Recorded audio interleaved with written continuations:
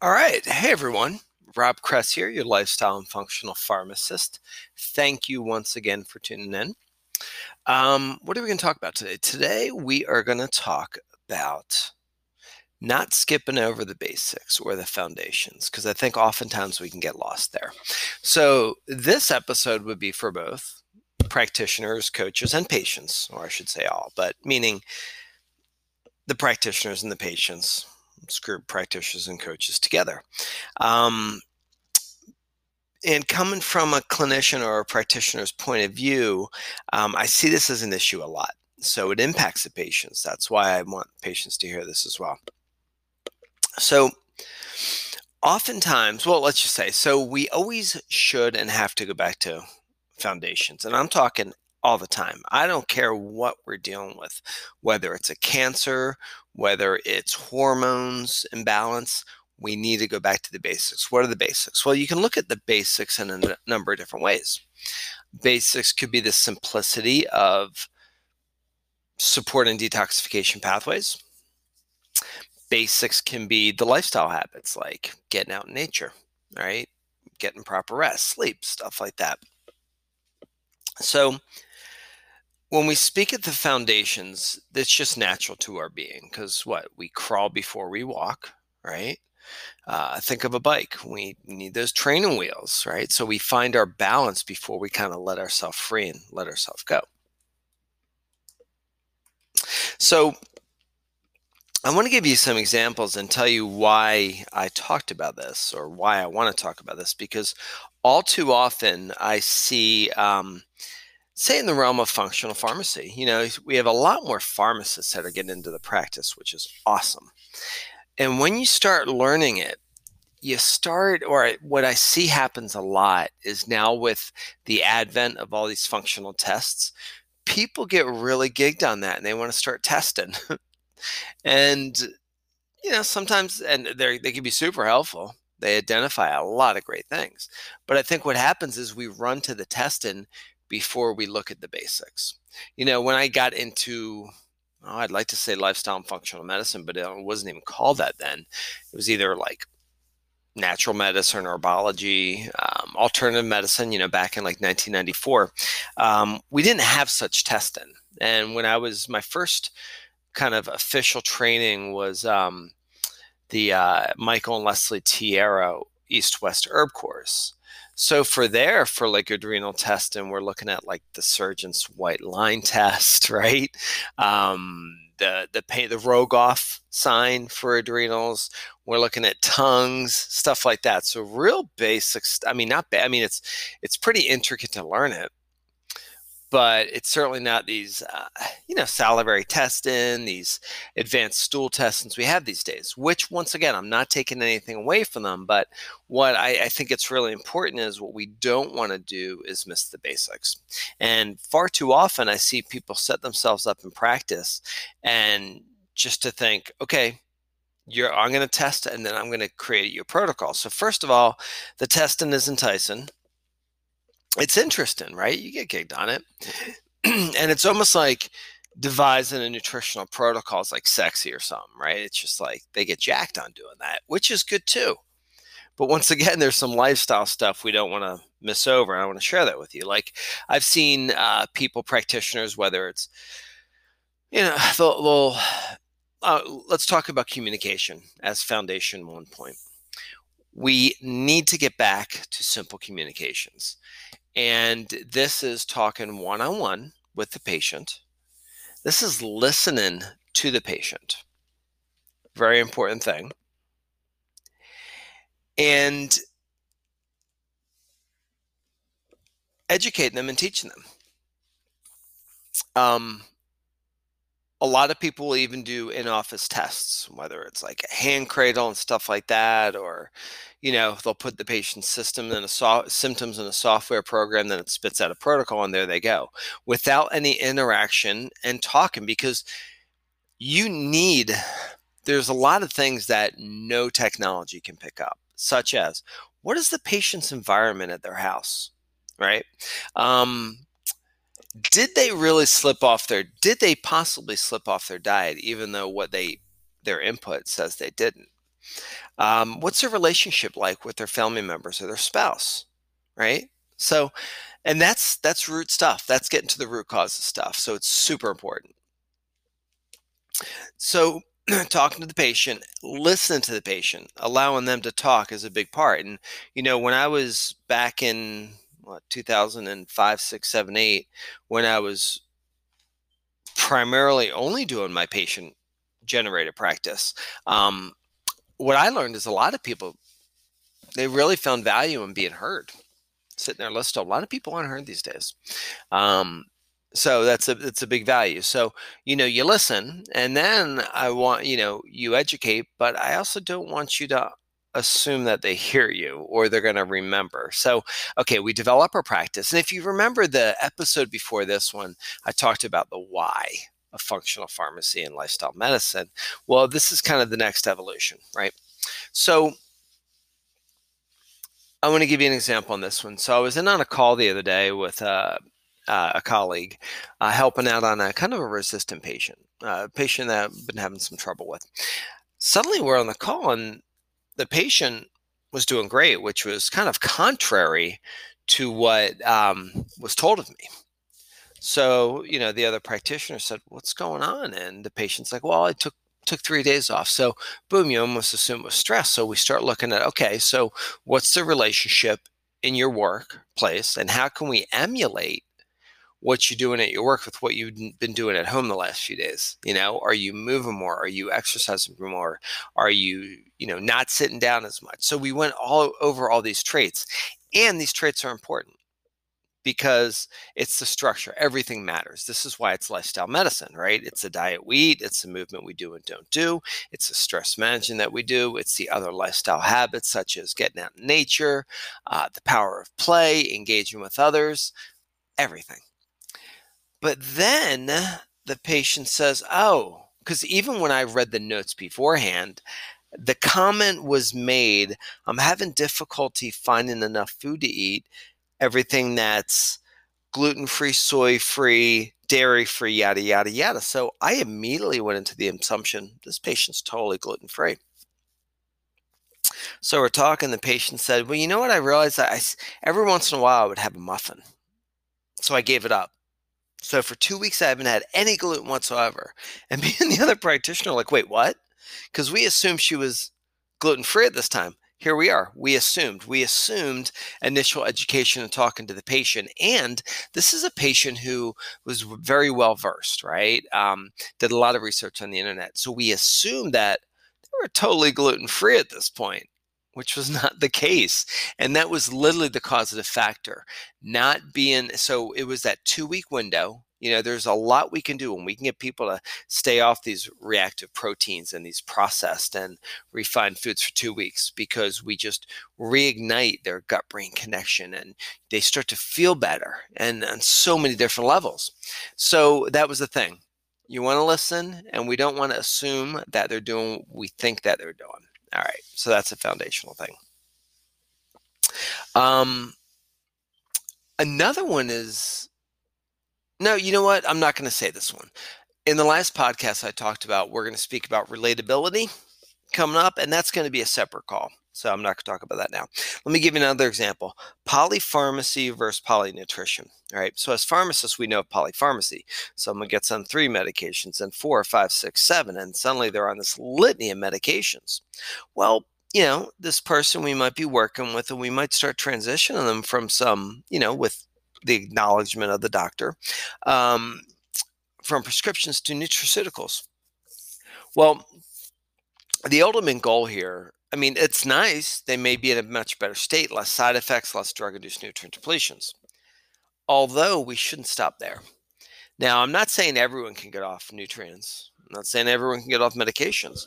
But what I'm saying is our goal shouldn't be, okay, we got you off meds, now you're just on supplements to replace them. Let's not go any further, because we can go further. And that is the power that exists within balanced lifestyle medicine, because we can do that.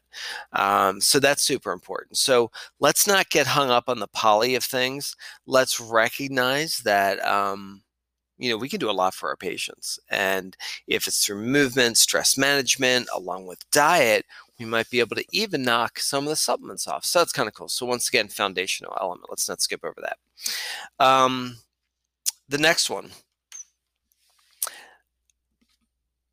This is kind of an interesting one. The question was posed. I've got a patient who is a picky eater, although wants to heal her gut, and this certain supplement causes a certain side effect, like a migraine. What can I give them? So the question is, what can I give them? Once again, we skipped over foundations, folks. So I think we got to recognize that, one, the person is titled, addressed as a picky eater. So my question was, why are they a picky eater? Is it that they react to a lot of foods or are intolerant to a lot of foods? Is that why they have such a narrow eating spectrum? Or is it a taste and texture thing? And lo and behold, it's a taste and texture thing. So other recommendations that came down the pipeline was, let's do a GI test. Let's do the 4-5 gut, 5R gut protocol. Remove, repopulate, reinoculate. And I wanted to address that because testing's awesome. Testing's great. And in this case, we've got a patient who doesn't like taste and texture, so only eats a few things. Well, when you only eat a few things, you actually set your gut up for an imbalance, because the gut wants diversity of healthy foods. That's what creates diversity of good bacteria, that commensal environment. It's critical. It's super important. So I mentioned, I said, cool, the testing's good, and maybe we can find out there's metabolic imbalances, possibly infection, possibly inflammation. And we can hit it. We can hit that stuff, which is going to be the next topic I'm going to talk about. We can hit that stuff with natural products, clear them out. But what happens if we didn't change those foundational elements, such as their diet, their narrowly focused diet? Well, chances are another issue is going to develop, because we're not providing them with a healthy, a diverse food choice where they're going to create a commensal environment, a healthy gut environment. And yes, they can take probiotics, but once again, let's also, we can do so much better for people, even if it's a both and, to talk about the importance of diet, creating the good bugs by ourselves. And if we need some probiotics on top of that, awesome, we can do that too. So that was my take home here that I wanted to get across for them was, hey, we can test, that's all sexy, we can do that, we can do the nutritions, but in the end, if we haven't changed those habitual patterns, the dietary patterns, so made the recommendation, there's a lot of, and this is an adult, but I said there's a lot of great books out there for children on how to mask foods, mask taste and texture to get them to eat a diverse, healthy environment, a diet. And my other recommendation was tell them to grin and bear it. Tell them to suck it up. Sometimes, and that's going to be another topic for a podcast, the difference between pain and discomfort. We are built to adapt to stressors. Stressors make us stronger. If we continually go for a life of absolute ease where there's not the least bit discomfort, we will not be growing and we will not be getting stronger. So that's important.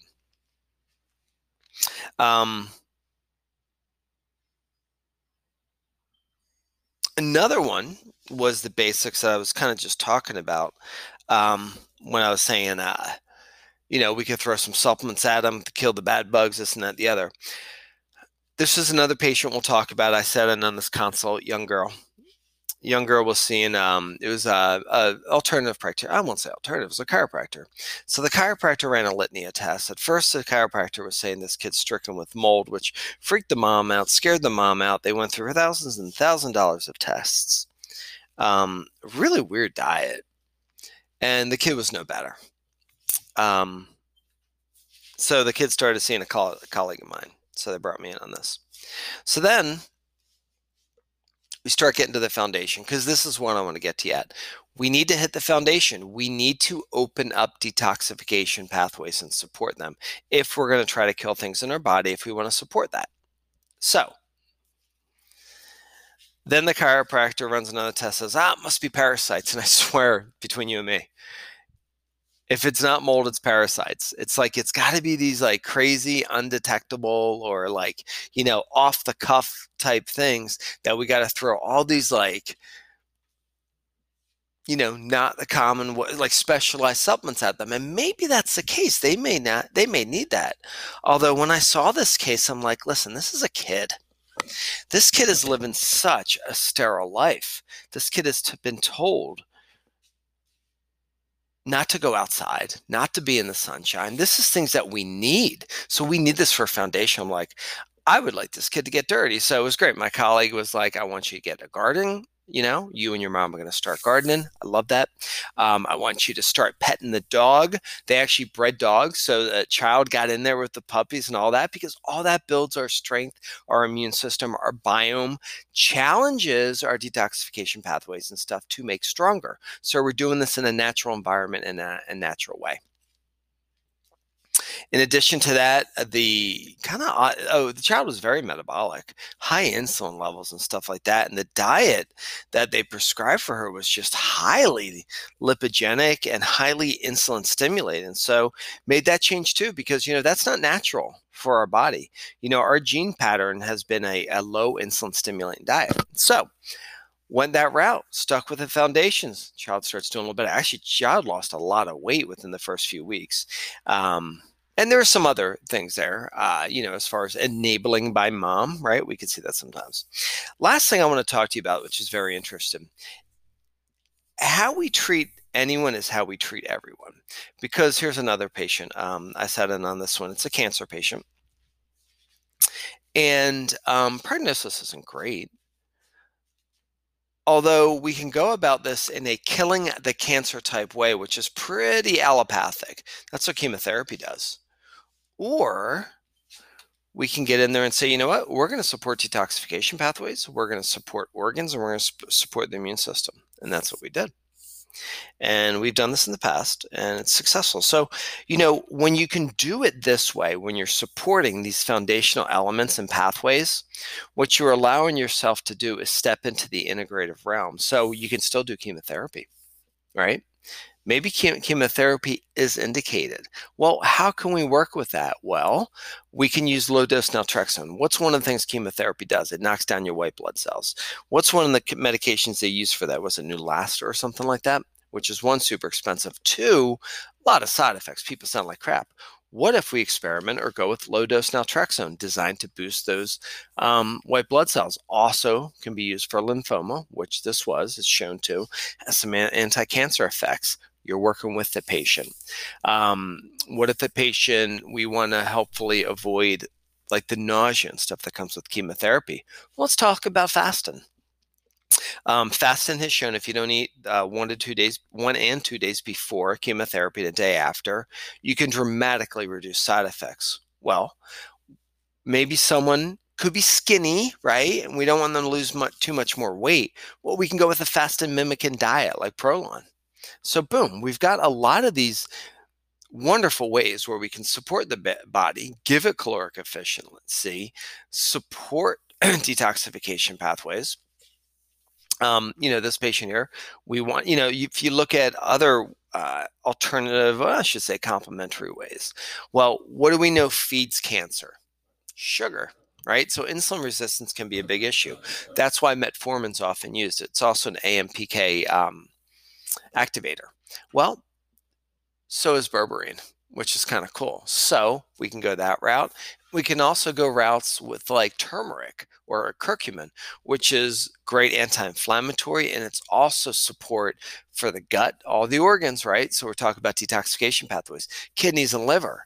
So this is one of the greatest wonderful ways. I guess this thing just went from foundational treatments, which it is, in the realms of cancer, to how integrative and complementary medicine can really bode well for the patient. So anyway, thank you all for tuning in. I hope as a patient, this made some sense to you, and as a practitioner, help guide you in your way of kind of sculpting your practice.